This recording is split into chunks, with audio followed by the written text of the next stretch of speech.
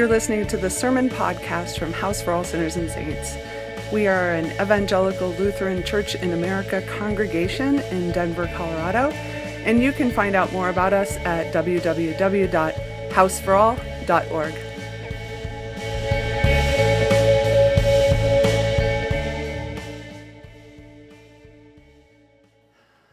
Grace, peace, and mercy is yours from the triune God. Amen.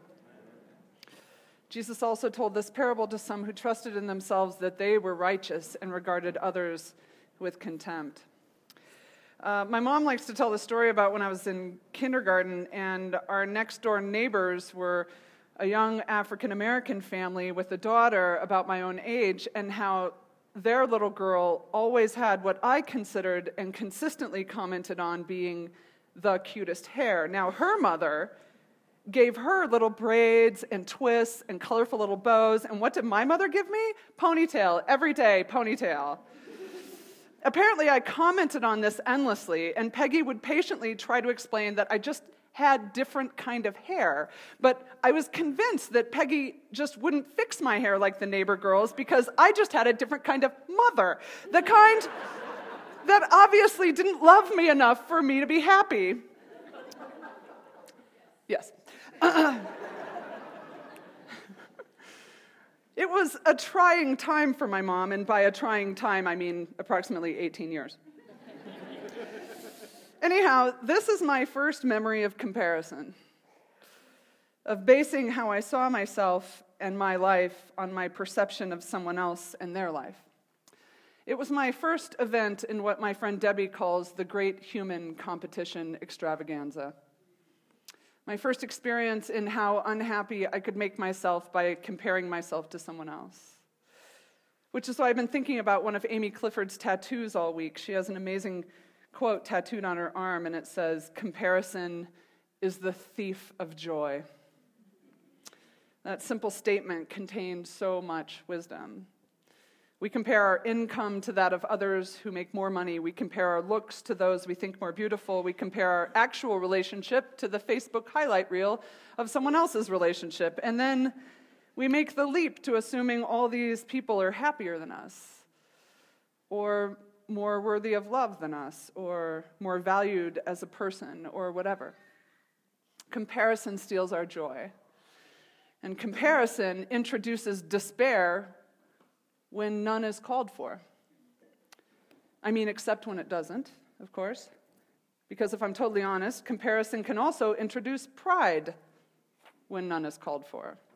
Or as the gospel reading for today puts it, comparison allows us to trust in ourselves that we are righteous and to regard others with contempt.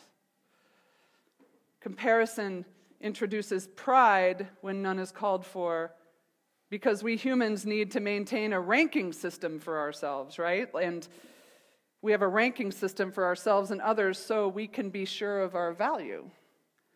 You think this isn't true? Just ask any woman who's lost a significant amount of weight. I have a dear friend who lost 40 pounds this year. She started eating well and doing yoga, and she's so much healthier than she's ever been, not to mention she looks fabulous, but she shared with me how painful it was to lose several girlfriends that she thought really loved her.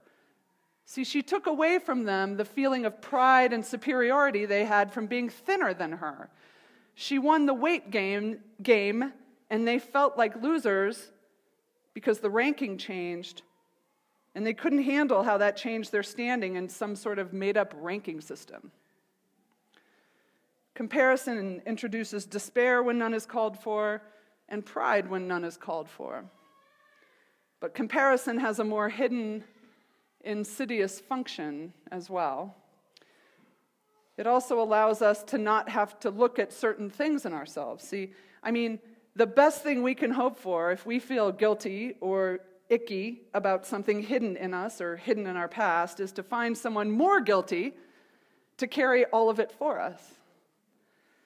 This is why we can love having raging alcoholics in our lives, because it's such a convenient way to not have to look at our own drinking. My favorite example of this is the public shaming and fall from grace of newscaster Brian Williams. Remember that? Yeah, so what did that guy do to make the world turn on him? He did not actually falsify a news report. No, he exaggerated a personal story, something every single human being has done ourselves. But the thing is, usually we are the only ones who know that we've exaggerated a personal story, and that kind of like creates an icky feeling in us. And icky feelings build up, and the stronger and stronger they get, the more we try to hide why they're there. So much so that we have to do something about them, right?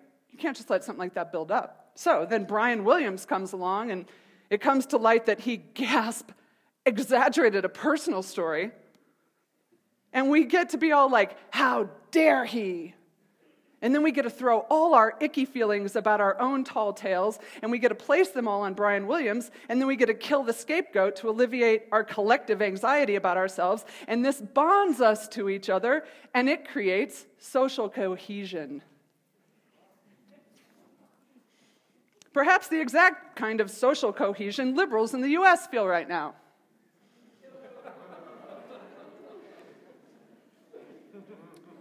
Because nothing in recent history has done more to make me feel righteous in myself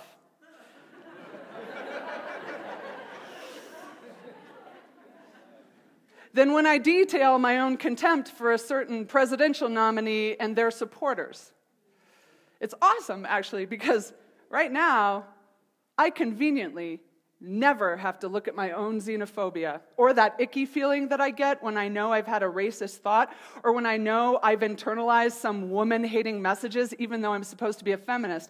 All that crap inside of me that feels so icky to have in there because I don't actually agree with any of it, well, those icky feelings I wish I didn't have, but I do, they build up.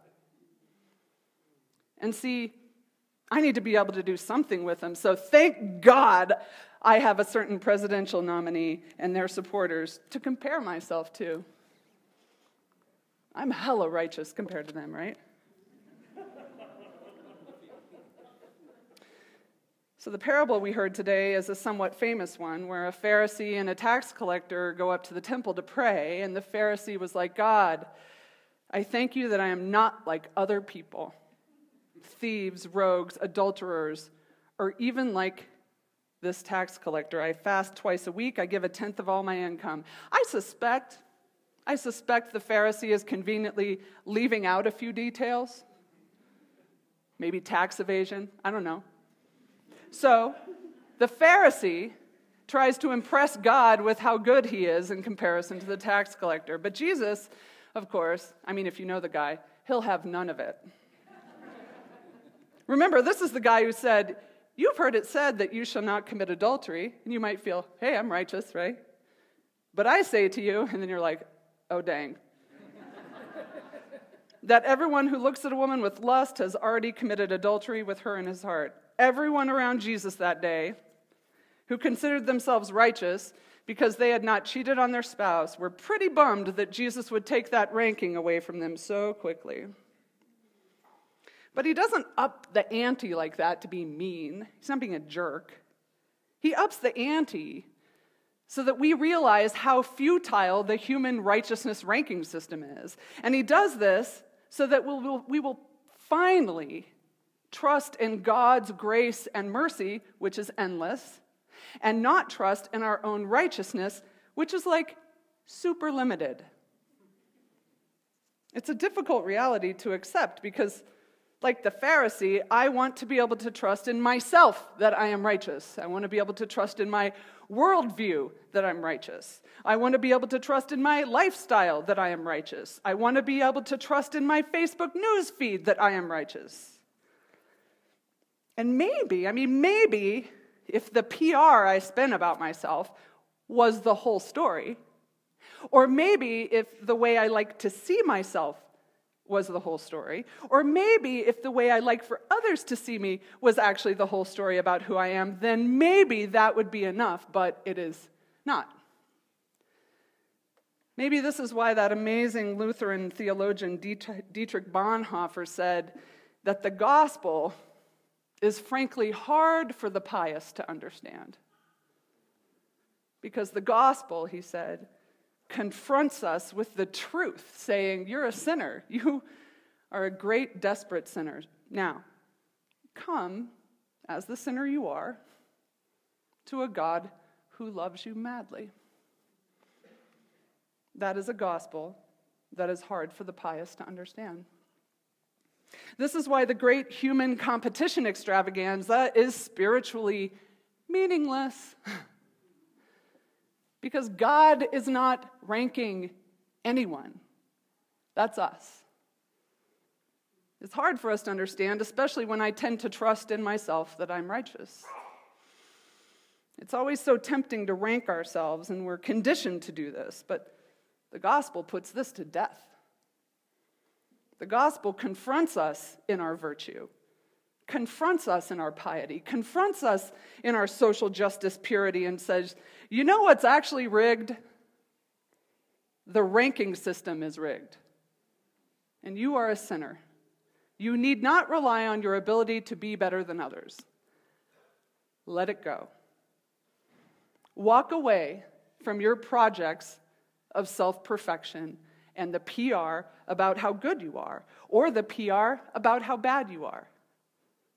None of it matters. And none of it matters because the terrible mercy of God reaches past those layers. All the stuff we're trying to hide.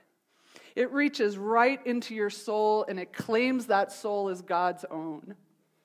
God reaches past the photoshopped Facebook profile picture and into the stark reality of our actual hearts, into every hidden motive and thought, into all our secret self-loathing and fear, into every dark thing that we hide so well. None of it is safe from the terrible mercy of God.